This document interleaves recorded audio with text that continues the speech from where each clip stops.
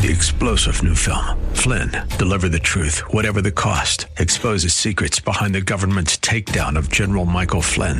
Flynn knew what the intel world had been up to. He ordered the first audit of the use of contractors. This set off alarm bells. He told the truth. He was the most dangerous person for Donald Trump to hire. They had to get rid of Flynn. Flynn, deliver the truth, whatever the cost. Available now. Watch it today. Go to salemnow.com. salemnow.com.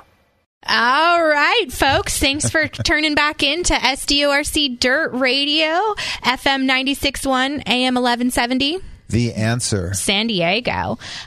Here in studio covering for Dave Stahl. We've got Ed Stoven and Audrey Mason in the house today. He's out and about for GMC on an off-road adventure, testing out a new truck for us out in Anza Borrego at the Diablo drop-off. So that's really exciting. I'm very nervous, I guess, to say, for my first time 2 years in radio, and I'm nervous. You're to more be nervous than you've ever been. I think since the beginning, I haven't felt this jittery. You're sitting in. You're sitting in the captain's chair. Yeah, so I keep, next forgive to the computer, my dyslexia. by the monitor, you can see everything. The control room. It's been great. Definitely excited. We have a guest on air with us right now that we're going to be talking about. San Diego Off-Road Coalition has done a lot in the in San Diego County to endorse certain politicians in their avenue and trying to help, trying to navigate San Diego and trying to get them elected, because having key people in place and key positions is very important. We have Amy, and I'm so sorry, I want to pronounce your last name correctly, Reichert or Reichart. Reichert. That's Amy Reichert. You almost had it. Okay. The second time. Thank you for joining us, Amy. We really appreciate it. Yeah, it's nice to have you on, thank Amy. you, Audrey. Thank you, Ed. So I met Amy last Sunday at KUSI. I was there with some motorcycle riders promoting the Mountain Dash event that we're putting on. And you came into the studio and we chatted, and it turned out you're running for county supervisor in District 4? That is correct. I am running against Nathan Fletcher.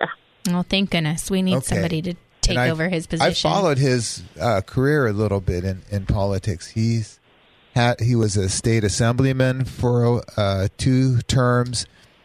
He ran for city mayor. He didn't do very well with the city mayor. And then he ran for county supervisor, and that's the position he has now. So Audrey and I, we're off-road vehicle users, and we run an organization that helps off-roading. So what is your position on responsible off-road vehicle use, Amy? 1,000% support it. I mean, I grew up in San Diego, and San Diego culture here is all about off-road vehicle use. How many people that are listening, besides yourselves, you know that your neighbors also have off-road vehicles in their garages and take off on family vacations and outings with friends. This is just part of the California lifestyle, and 1,000% behind it. You weren't on I don't know if you heard the previous hour. Desiree Bates called in, and we talked about what our best memories in Ocotillo Wells were. And both Desiree and Audrey here, they said their best memory was with their family out in the desert. Exactly. And I happen to know that in San Diego County, there's 143,000 off-road vehicles currently registered.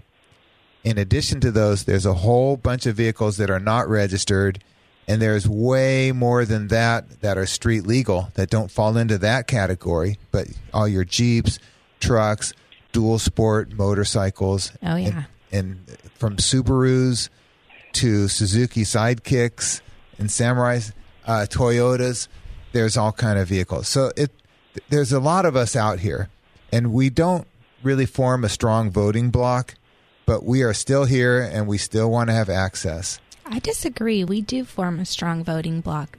May not be as strong Off-roaders, we're a hard group to corral and get to help.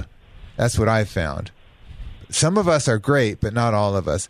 So, Amy, how's your campaign going? It's going awesome. So I just started campaigning in January because that's when the lines of my district were redrawn. I live in La Mesa, and previously I was in Joel Anderson's district. And then, of course, when redistricting was finalized, I found myself in Nathan Fletcher's district. And when that happened, it was game on. I'm the co-founder of Reopen San Diego, and he has been the chief elected officer in San Diego that we have most clashed with his draconian policies. Yep. And just his refusal to really have a conversation with San Diegans and his name-calling and shaming of people who disagree with him. Yeah. I call him Turncoat for a reason. So what happened with, why do you call him Turncoat, Audrey? Well, when he first started out and he had political views, and he spoke, what his position was and what his principles were. And since then, it seems like he's just turned coat. He went from being a Republican in the beginning and being a very strong Republican to a very wishy-washy Democrat. And you can't trust anything that comes out of his mouth. Yeah, so when he was in the assembly, he was a Republican. Mm-hmm. And when he was running for mayor, he turned to independent, and then he turned again to Democrat. Yeah. And now, when I see people running for office, you want somebody to really express who they are, what they represent. They run for office, and they have these views. So to go from one extreme to another, it seems like it's more like he's a career politician than somebody who's really expressing his true feelings. It seems like he could be bought for any position. What highest bidder is my opinion. Oh my God, I don't that's know. Possible. I can't say, but I've heard that Amy is a private investigator and could potentially look into some of the things that have happened in the past could find out and some what's stuff. gone on with the closing down of the schools and mask mandates and the whole 9 yards. Amy, have you found anything interesting in your If you can share. Work? I don't know if you can or not. I have. So last week before I was going to go on KSI, when you and I met, Ed, it was very interesting. I wound up getting a text I wasn't supposed to get.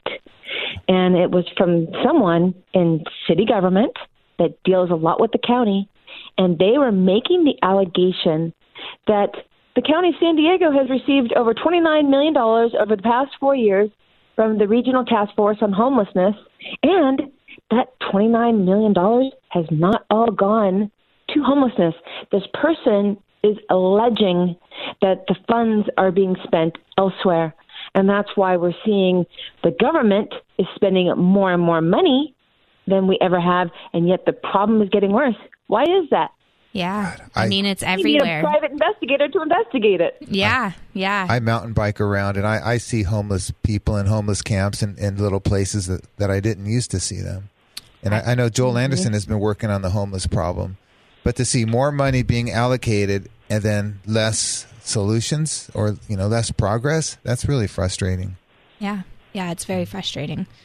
I've seen the homeless encampments everywhere from, the large one in El Cajon that just came out and had an issue where they were calling human trafficking out of that one to, downtown San Diego and the riverbed and all along the free. Look at the freeways. You can see when you go downtown, you can look at the underpasses. They live on the side of the freeway and under the bridges. And it's very overwhelming, I think, and it's there's a lot of it, and it's kind of sad. Do you have any plans if you get elected to help with homelessness? Absolutely. And so, with my experience as a licensed private investigator, I remember a case that I got, and this was a case where I had to get video evidence and do surveillance on a neighborhood. And the neighborhood was a huge condominium complex on 17th Street in the city of San Diego. And across the street was a center called the Neil Good Day Center. And it was a day center for the homeless, where homeless could go in and pick up mail, take a shower, watch television, make telephone calls. Well, what was happening right before the center would open in the morning is there would literally be hundreds of people lined up for the services, which is really, really sad. And what was visible back then was encampments. That's when the beginnings of this was. And the neighbors across the street said, look, we're not against compassionate solutions for the homeless. We just want you to be a good neighbor. And so when I did this surveillance, and I later had to testify to the San Diego Planning Commission with my surveillance video, I went at 2 o'clock in the morning. I went at 6 o'clock in the morning. I went in the evening. And what I saw was shocking. What I was seeing was open acts of drug dealing with an adult man using an 11-year-old child. Oh, my God. Oh, my goodness. Amy, could you tell us more after the commercial break? Yeah, we got to take a quick break. We would love to hear some more. Okay, we'll come right back. 96.1 FM, AM 1170. The Answer. San Diego. All right, we're back to SDORC Dirt Radio on FM 96.1 AM 1170. The Answer. We're here with Amy Reichardt. She's running for county supervisor in District 4, the city of San Diego. And I'm very excited to have Amy running against Nathan Fletcher. I'm hoping we can get Turncoat Fletcher out of office as soon as possible. As in my opinion, he has somewhat destroyed San Diego County and what we used to have and what he's done. So I'm very excited to see what Amy can do for us. Amy has been very active in the community since COVID-19 happened with the Reopen San Diego. She has attended several county supervisor meetings and any type of county or city meeting that she could where she spoke on our behalf and spoke for the rights of people and to unmask San Diego and reopen the schools and reopen small businesses. And so I'm really excited to have Amy on with us again. Amy, we were just talking about the homeless situation in San Diego, and you were telling us a story that you were, very sad story that you were dealing with in downtown off of 17th Street, and what you were seeing out there. Yeah, I'm a state licensed private investigator, and this was an actual case that I had. And it was investigating what the impact of the Neil Good Day Center on 17th Street was having on a condominium complex right across the street. And as I was sharing before the commercial break, I did a surveillance over a 4th of July weekend several different times, 2 o'clock in the morning, 6 o'clock in the morning, and in the evening. And what I saw was encampments, and this was several years ago before what we're seeing in San Diego right now, with encampments being a reality. It's kind of a foreshadowing of what happened now. And here was the thing, the condominium complex people, these were working class people. These were not rich people. All they wanted the Neil Good Day Center to do was to be a good neighbor. And what was happening is hundreds of unhoused people were lining up before the center would open. And so I videotaped during the surveillance acts of violence. Homeless people hurting, injuring, wounding. There were felony violations happening here, attacking one another, street fights, open acts of drug dealing, an adult man using an 11-year-old child as a shield while he openly dealt drugs on the street corner, acts of prostitution as well. And so that's exactly what we're seeing right now. How in the world is this allowed to exist right now? So we have a problem, and I have a solution. So right now, quite frankly, the state of California is tying the hands of county government and saying, yep, these people can build colonies on the street where we know that there are actual rapes going on in these colonies, open acts of drug dealing and public intoxication, and the county is not allowed to do anything. And so I, as Reopen San Diego co-founder, we have sued the city of San Diego over unconstitutional mandates in federal court. So if I'm elected, I have no problem suing the state of California to do the right thing and not allow encampments. That would be amazing. That would be a big help to us. Yeah. I don't know what would happen with the homeless people and where they would go and what we could do. I mean, I'm sure there's a lot more that comes with it. Such a difficult problem. And I have an answer to that too, and I'd love to share that because what I first say, that doesn't sound very compassionate. So let me bring the compassion part in. I was in ministry for 10 years, and one of the ministries that I led was Celebrate Recovery. And I myself, and I've shared my story very openly, I lost my daughter. She was 3 days old when she died in the hospital. Sorry. And I know what it's like to go through a very, very dark time and struggle with depression. And unfortunately and sadly, that depression led to abuse of alcohol. And I'm sober now. And through Celebrate Recovery, I led other people who were struggling with addiction and mental health issues into places of recovery.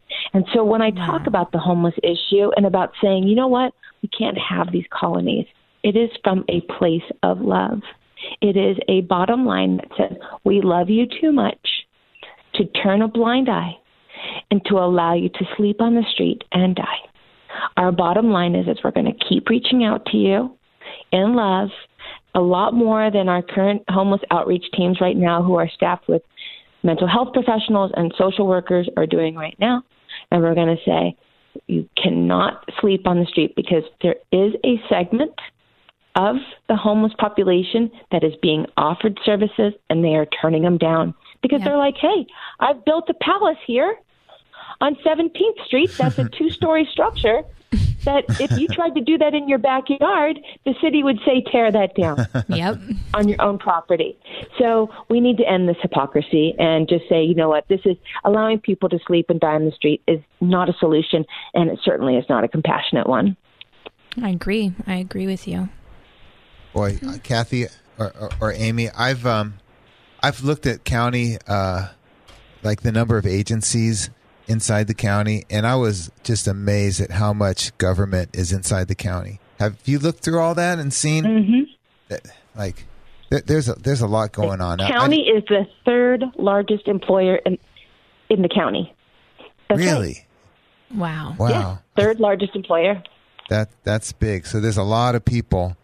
And in addition to employees, there's also appointees. So I'm a San Diego County Fish and Wildlife Commissioner. I don't get paid for that. So I don't think I count as serving. But I'm serving. So then there's another whole faction of people who are appointed and are doing other stuff to help the county. So it's a big deal. What were you doing before you ran for county? Were you working? You've been working as a investigator? Absolutely. So I have got several lifetimes of careers. I graduated from San Diego State with a degree in political science. And after I graduated, I wanted to become a private investigator. After I had the experience of finding my birth parents, I was adopted when I was a baby. Wow. And I got my license in California in 1999, and it is still active and in good standing, and I help people every day with their investigative needs. But in 2004, that's when I started working in church ministry, and I was in full-time ministry for 10 years. Wow. And so that's where the people part of me is.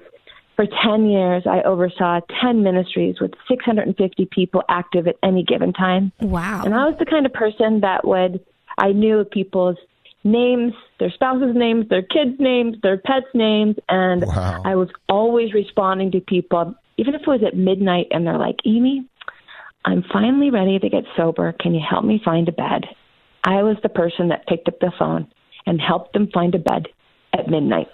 That's so amazing. And I think that's why it's so perfect that I find myself not a politician, just by happenstance, destiny, if you will, in Nathan Fletcher's district. I had no plans to run for office. And so I feel that I've had all of these life experiences for a reason. And the reason is because I love people and I love serving people. And quite honestly, the people who are in office are not serving people. We need to get them out. Yeah, I agree with you. Well, that's great. That's great. I think it would be awesome to have you in office. I do as well. I still need my yard sign. That's right. I got to get it to you. I need my yard sign. Also, Tuesday evening, I'm going to be going down to your headquarters and helping. Thank you. I have new campaign headquarters in Mission Valley. So if anybody listening right now wants to get involved with the campaign, we already have over 200 volunteers who have signed up in the past 3 months. Wow. So every Tuesday and Thursday night, we'll be at our campaign headquarters making calls, doing texts, stuffing envelopes. And how do we get a hold of you if we want to help out? Oh, yeah. So amyforsandiego.com. That's Amy, F-O-R, sandiego.com. You can go on the website.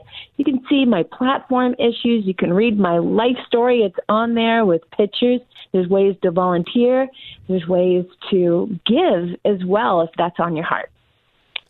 And voting is open from May 9th to June 6th, correct? Yeah. So When is the election? Game on. Yep. Well, let me tell you. So I have a 22-year-old as well as an 11-year-old. My 22-year-old just graduated from San Diego State. He does live with us still, and he already got his ballot. Yep, mine just came. Ballots are already arriving, you guys, but most ballots will start arriving tomorrow, Monday, May 9th. So my recommendation is, please, as soon as you get your ballot, just fill it out. You can put it in the mail. I know a lot of people are concerned about election integrity, but I just want to tell you that the local Republican Party here has done a lot with monitoring election integrity, especially in San Diego. There were over 2,000 poll monitors that got involved. And so here's the thing. Everybody needs to fill out their ballot, put it in the mail, and if you're concerned that it's not going to arrive at the Registrar of Voters, go to sdvote.com. You can track your ballot. That's what I did. What? Like a shipment? Like when you buy something? Like like on Amazon where it's like, okay, your item is 3 stops away. Just kidding. So what happens with your ballot is you sign up at sdvote.com. So you send your ballot in, and then you'll get a notification saying your ballot has been received. Then you'll get a notification that says your ballot has been cast. So nice. I personally took my ballot to the Registrar of Voters last time, but mailing is just fine because if you find that your vote has not been cast, you can always request another one on Election Day. So that's my recommendation. Well, thank you very much, Amy, for coming on the radio with us. We're rooting for you, and we hope you can prevail this coming election. We have to take a commercial break now. Thank you, Ed. Thank you, Audrey. Yep. Thank you very much, Amy. We really appreciate you. amyforsandiego.com. You're listening to SDORC Dirt Radio on FM 96.1, AM 1170. The Answer. All right. We're back. Thank you for listening to SDORC Dirt Radio on FM 96.1, AM 1170. The Answer. We're here in studio, Ed Stovin and Audrey Mason. We just had Amy Reichart on. She's running for county supervisor. That was a great conversation with her. I will support her as much as I can. We'll go ahead and give a shout out to SNS Off-Road Magazine. 1982, Stephen Sherry-Kukla founded San Diego Off-Roader, later called San Diego Off-Road Magazine, which grew to serve the off-road enthusiasts beyond the county of San Diego, and moving to the off-road community to Ocotillo Wells in 2004, where they incorporated as SNS Publishing, Inc. Shortly after, in January 2010, they changed the name of the magazine to SNS Off-Road Magazine, and it's been such ever since. It is one of the best off-road magazines in San Diego County, and I implore you to do your research at www.ssorm.com and see for yourself all the great articles that are in there. I know Ed writes 2 articles in it. I write for it. It's a lot of fun. It's a fun magazine because it has local people. Every month, San Diego off-roaders can send in pictures and stories, and there's all kind of stuff. Every month I see somebody I know, something I know, and it's a lot of fun. Yeah. It was always paper magazines until the pandemic hit, and then it went pure digital. Now, when it was pure paper, it was, 36 pages or so, and now it's running about 100 pages. So there's room to add a lot more material, and it's even a more interesting magazine. Yeah, and it's all about the readers for the readers. So if you've got something that you want to throw out there, by all means, reach out to Stephen Sherry at ssorm.com and let him know, and I'm sure she'll be happy to get you in. Yeah, there's letters to the editor. Every month they have people write in and send in pictures. I don't know. I haven't seen it yet if Did you send in a Mother's Day picture for Nicole? Yeah. That made it in? Yeah, I corrected it last weekend, remember? That's right. I had to apologize to Nicole because I called Zoe Raven, and I did not mean to. Nicole Honstead, one of our board members, she used to come in on studio with us. She's an absolute amazing off-road mom. She's got 4 babies, 3 girls, and her youngest, little Brian, the nice baby kids. boy. Yes, they're absolutely amazing. And I'd only had one in all of my photo collections of being out in the desert with them, of her and Zoe that I submitted to surprise her. So, but it's for the people, by the people, and some of the best off-road news that you could think of. It's a lot of fun. So we were talking to Desiree the last hour, and we're talking about creating the Dirt Rider Foundation, and that organization will be eligible to get grants.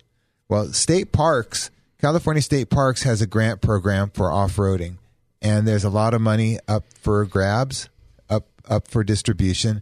And those grants go out for public comment in the months of March and April. And I look at those grants every year. I read dozens of them, and I write comments on some of the ones that are interesting. Sometimes I want to say nice things about a grant. Sometimes I don't like what they're doing, and I want to criticize it, let the grant administrators know there might be a problem. And I found some crazy problems. I found a national forest grant request once. They wanted thousands of dollars to buy radar detectors. Well, there's no speed limit for off-roading. So what do they need radar detectors for? Using our money? That was kind of crazy. And I think it was just last year, the San Diego Police Department wanted money for side-by-side, for ATVs, and salary for patrolling San Diego city beaches. Now, I've never heard of an off-roading problem on city beaches, and I'm an old surfer, and I spend time on the beach. I've never seen an off-road vehicle, illegal off-road vehicle on the beach. I just think they want it for easier access so that they can get to the illegal activity happening on the beach. Or maybe they just want to look at the girls in bikinis. And just drive around on the beach. I mean, how fun would that be? Oceano Dunes, Pismo Beach is the only place when you go to Oceano Dunes State Vehicular Recreation Area that you can legally throw a sleeping bag on the beach and sleep there, camp there. It's $10 overnight where you can legally sleep. No other beach in the state of California can you legally fall asleep on the beach and stay overnight. They're looking for illegal campers in San Diego beaches? Illegal campers, illegal bonfires, certain activity. When I read that grant request, what really struck me about it is nowhere in the request did they say they'd had any contact with the city lifeguards. And what's interesting about that is the city lifeguards have the power to arrest. They are police officers. They are peace officers on the beach. Yep. They already have that beat. They have equipment. They have four-wheel drives and ATVs. They're accustomed to it. They know what's going on. So how is it the police are honing in on this action? It was just weird. So I wrote some pretty scathing comments, and then they didn't come back with another grant request this year. That's the first place I looked. Like, did the city police, are they looking for more money? And they went away. I don't think they got very much last year. Well, what did you find in this year's grants? So I found a bunch of interesting grants. It's a lot of fun. And this year I didn't find any really bad grants, which is kind of rare. I found all kind of. You love finding them. I know, isn't it funny? I love the bad ones. It's just like, I get to make a bad car. Imperial County sheriffs had done some questionable grants in the past. So I'll go over some of my comments. I printed them out, what I wrote, and I brought them in. California City, there's not very many cities that have off-roading in them. California City, out in the Mojave Desert, they have a big city limits, and they allow people to go off-roading in the city land. In one part of it, it says, heavy equipment operator hired specifically to maintain and groom all trails, roads, and routes in the OHV recreation area. And you know what bothered me about that is, why do they have to groom all routes? Yeah, most of them we don't want them to touch. Like, we like rough routes. Yeah. We like rough dirt roads sometimes. Do we want the only harder to go out it is, there the better. The gatekeepers keep the others out. You know what I mean? We don't want smooth dirt roads. So I said, I believe that some users like routes to be left rough. Why do you need heavy? And then it said they use the heavy equipment during holidays. Oh, so no. I said, so isn't it dangerous to operate heavy equipment at times of maximum use? Why can't they wait till the place quiets down? Exactly. That was kind of weird to me. Like, why would they want it for holidays? Why don't you wait till the holiday's over? Yeah. And then on Monday when no one's around, then do the work. Yeah. And after you've had a large crowd, not during. So I point that out. So who I'm talking to when I write my comments, I'm talking to the grant applicants, and then I'm talking to the grant administrators, the people who are doling out the money. They are interested because they don't know every area in the whole state. They get, I don't know, more than 100 grant applications, and the grant administrators are in Sacramento, and some of them have been out in the desert. I've seen Sixto Fernandez out in places, so they do get out a little bit, but they don't know every single area. And for people like me who's actually been to the place, I've seen it, and I can point out some stuff that might make them think. El Mirage. Audrey, have you been to El Mirage? I have been to El Mirage. I've been to the dry lake bed at El Mirage. Have you driven across the dry lake? I have not driven across. I watched somebody drive across the dry lake bed at El Mirage. Were they racing, or were you just there? It's land speed record, yeah. We went out to watch one of the ones test for land speed record. I've been out on a different weekend when I drove on the dry lake, but I would love to go there and watch land speed record racing. There's nothing like being out there and hearing the engine fire up, the sound of it, and just have it, and then just watch them punch it and take off down. There's nothing like being on the dry lake bed. So to give you a perspective of how big El Mirage Dry Lake is, I went out there for a cleanup, and I brought my ATC 200X, and it's a 5-speed. It doesn't go that fast, that top speed, but I don't know. You can cruise at 40 miles an hour. Yeah, very easily. I rode around the perimeter of the lake, and it took about a half an hour at fast cruising speed. That's how big this dry lake is. It's really big. And people cross 200 miles an hour when they do the land speed, and they slow down safely. They don't go crashing into the desert. No. So this is Bureau of Land Management land. The BLM manages it. It needed more management than the BLM were doing. And so the late, great Ed Waldheim, he formed an organization called Friends of El Mirage, and he literally took over management of the area. The BLM gave him the area. He got state parks grants, and for his match, he used volunteer hours, and he hired a bunch of people. They built a visitor center. They bought heavy equipment, and they hired staff. And they keep track. They manage that area effectively. And so I review their grants. And let me tell you a little bit about this one. I reviewed the grant application on behalf of Corva. I see you remove bushes and weeds from the dry lake. And then I asked, are these invasive or natural plants? And why is it necessary to remove them? I mean, I don't know. Are these invasive? There's rules for getting rid of invasive plants. That means ones that are not native to the place.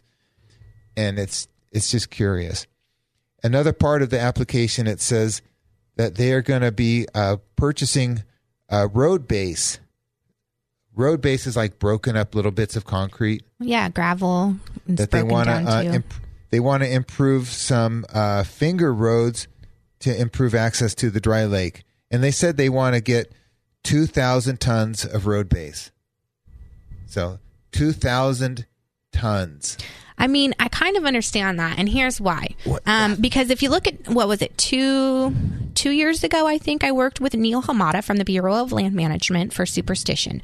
There was an area at Superstition at the end of Wheeler Road, and you can, Wheeler Road at the very end, at the base of the mountains, right when you're hitting it turns into Imler, and it goes up and goes over towards the backside of the sand and the three fingers, which is now 5 fingers because of all the dune. We'll just call it the hand. All the sand that's blown over.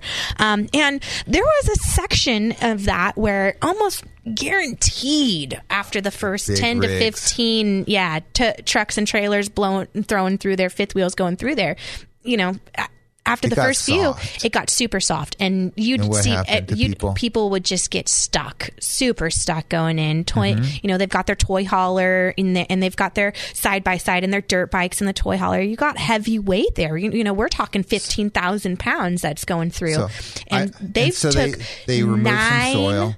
9 full dump big trucks? dump trucks full of DG, and they dug out a section, I think it was 7 or 8 feet down, and they just packed full all this DG and then put the sand back up on top of it so that it's easier for you to dig yourself out, and it's So it looks a stiffer like it's normal section with a little bit of normal dirt on top? Yeah, it looks normal.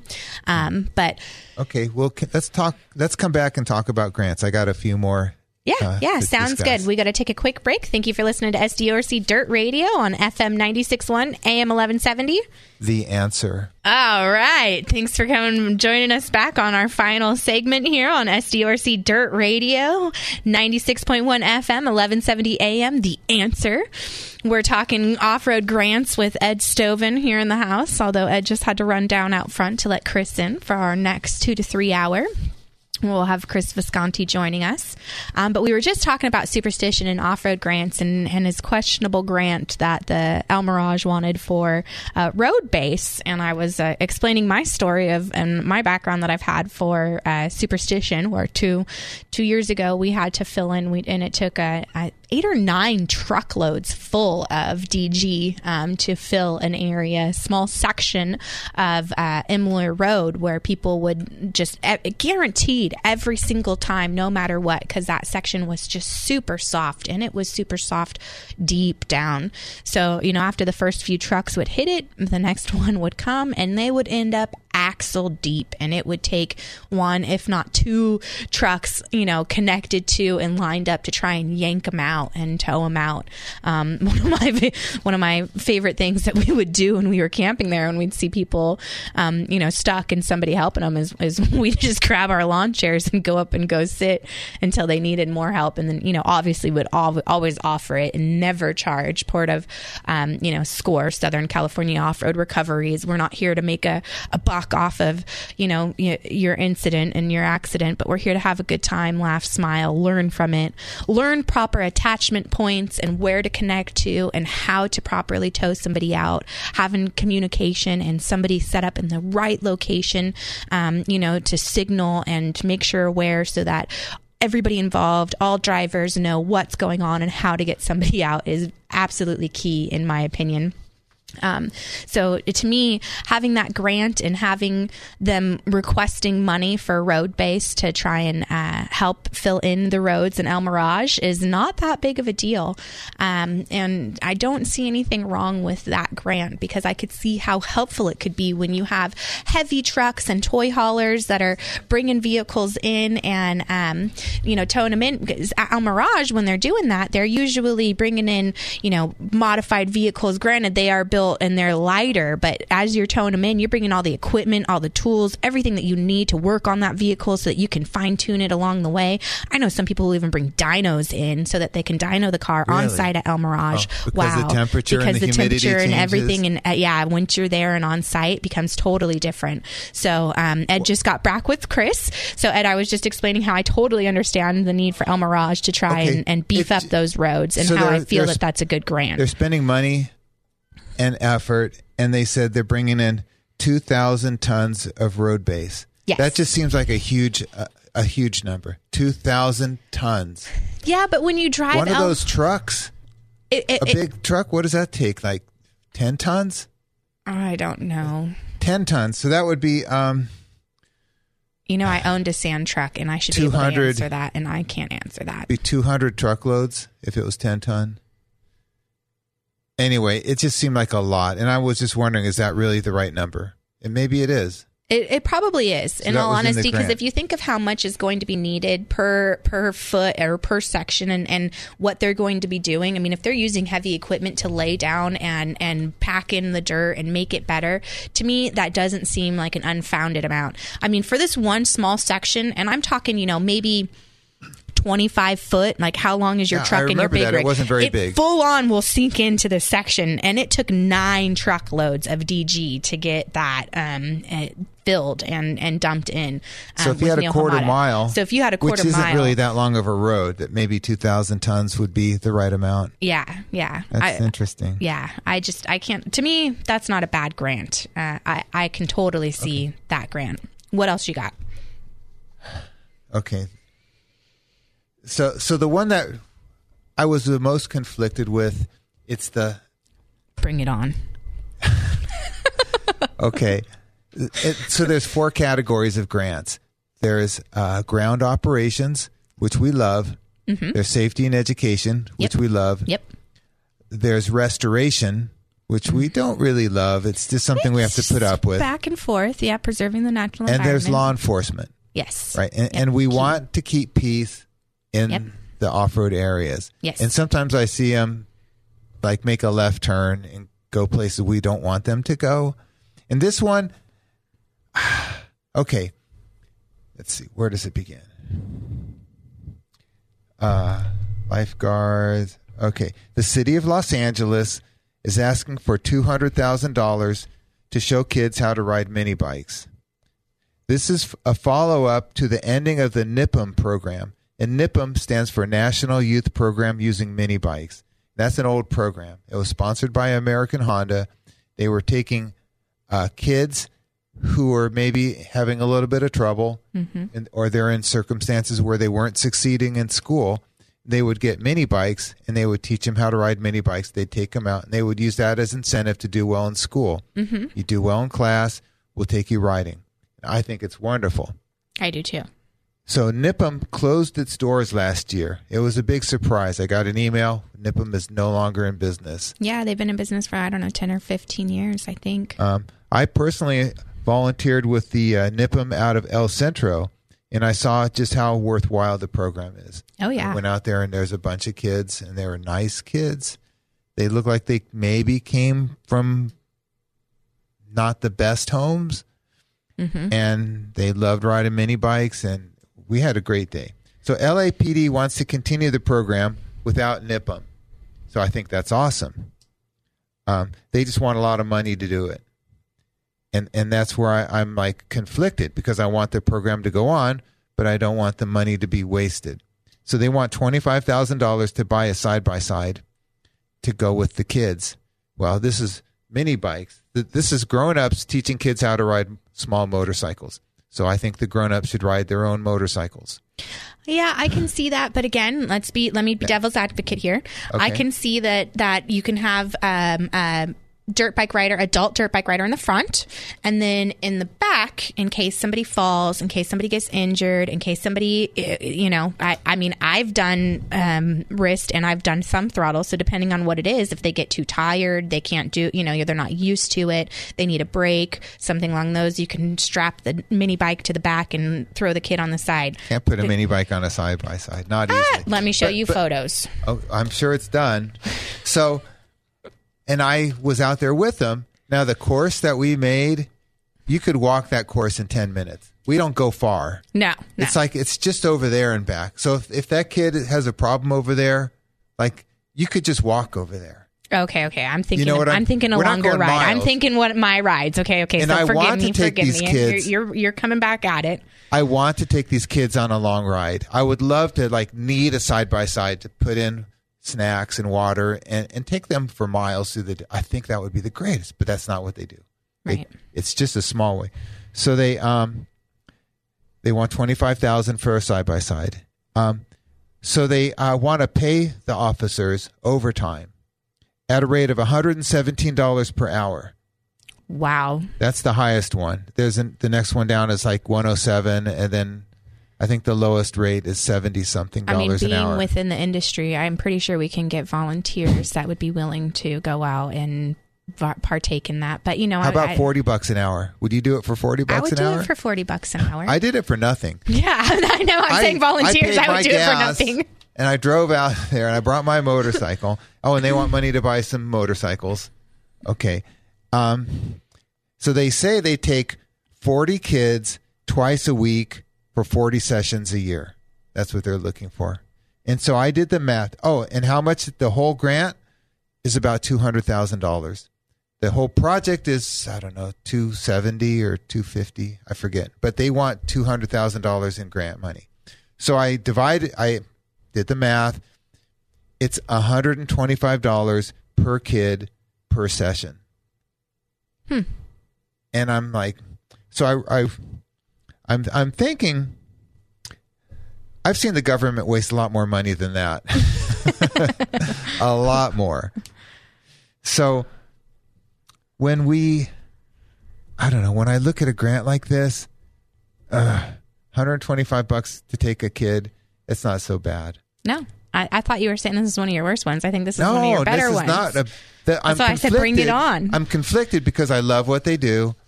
I don't love wasting money. Well, I don't see it as a waste. I see it as an encouragement. And Los Angeles has a lot of kids in it, so they're working on their new off-road park, which we can hopefully follow suit. What about those officers getting $117 per hour? You know, that's the part that bothers me. Look at how many got laid off because of COVID and not wanting to get the vaccine. So you know what? Let them have a little bit of encouragement and make a little bit of extra money for those that wanted to stay on. You know what I did? I don't see anything wrong with it. I didn't even write a comment. I was so confused. You. That makes me happy. I just let it go. Yeah. All right. We've got to wrap things up here. Thank you for listening to SDORC Dirt Radio. Hopefully you become a member, SDORC.org. $25 annual membership gets us here on radio, keeps us informed, helps us with our different our activities groups that we're on, what we do, our lobbyists, some of them lawsuits. Cost money. Yep.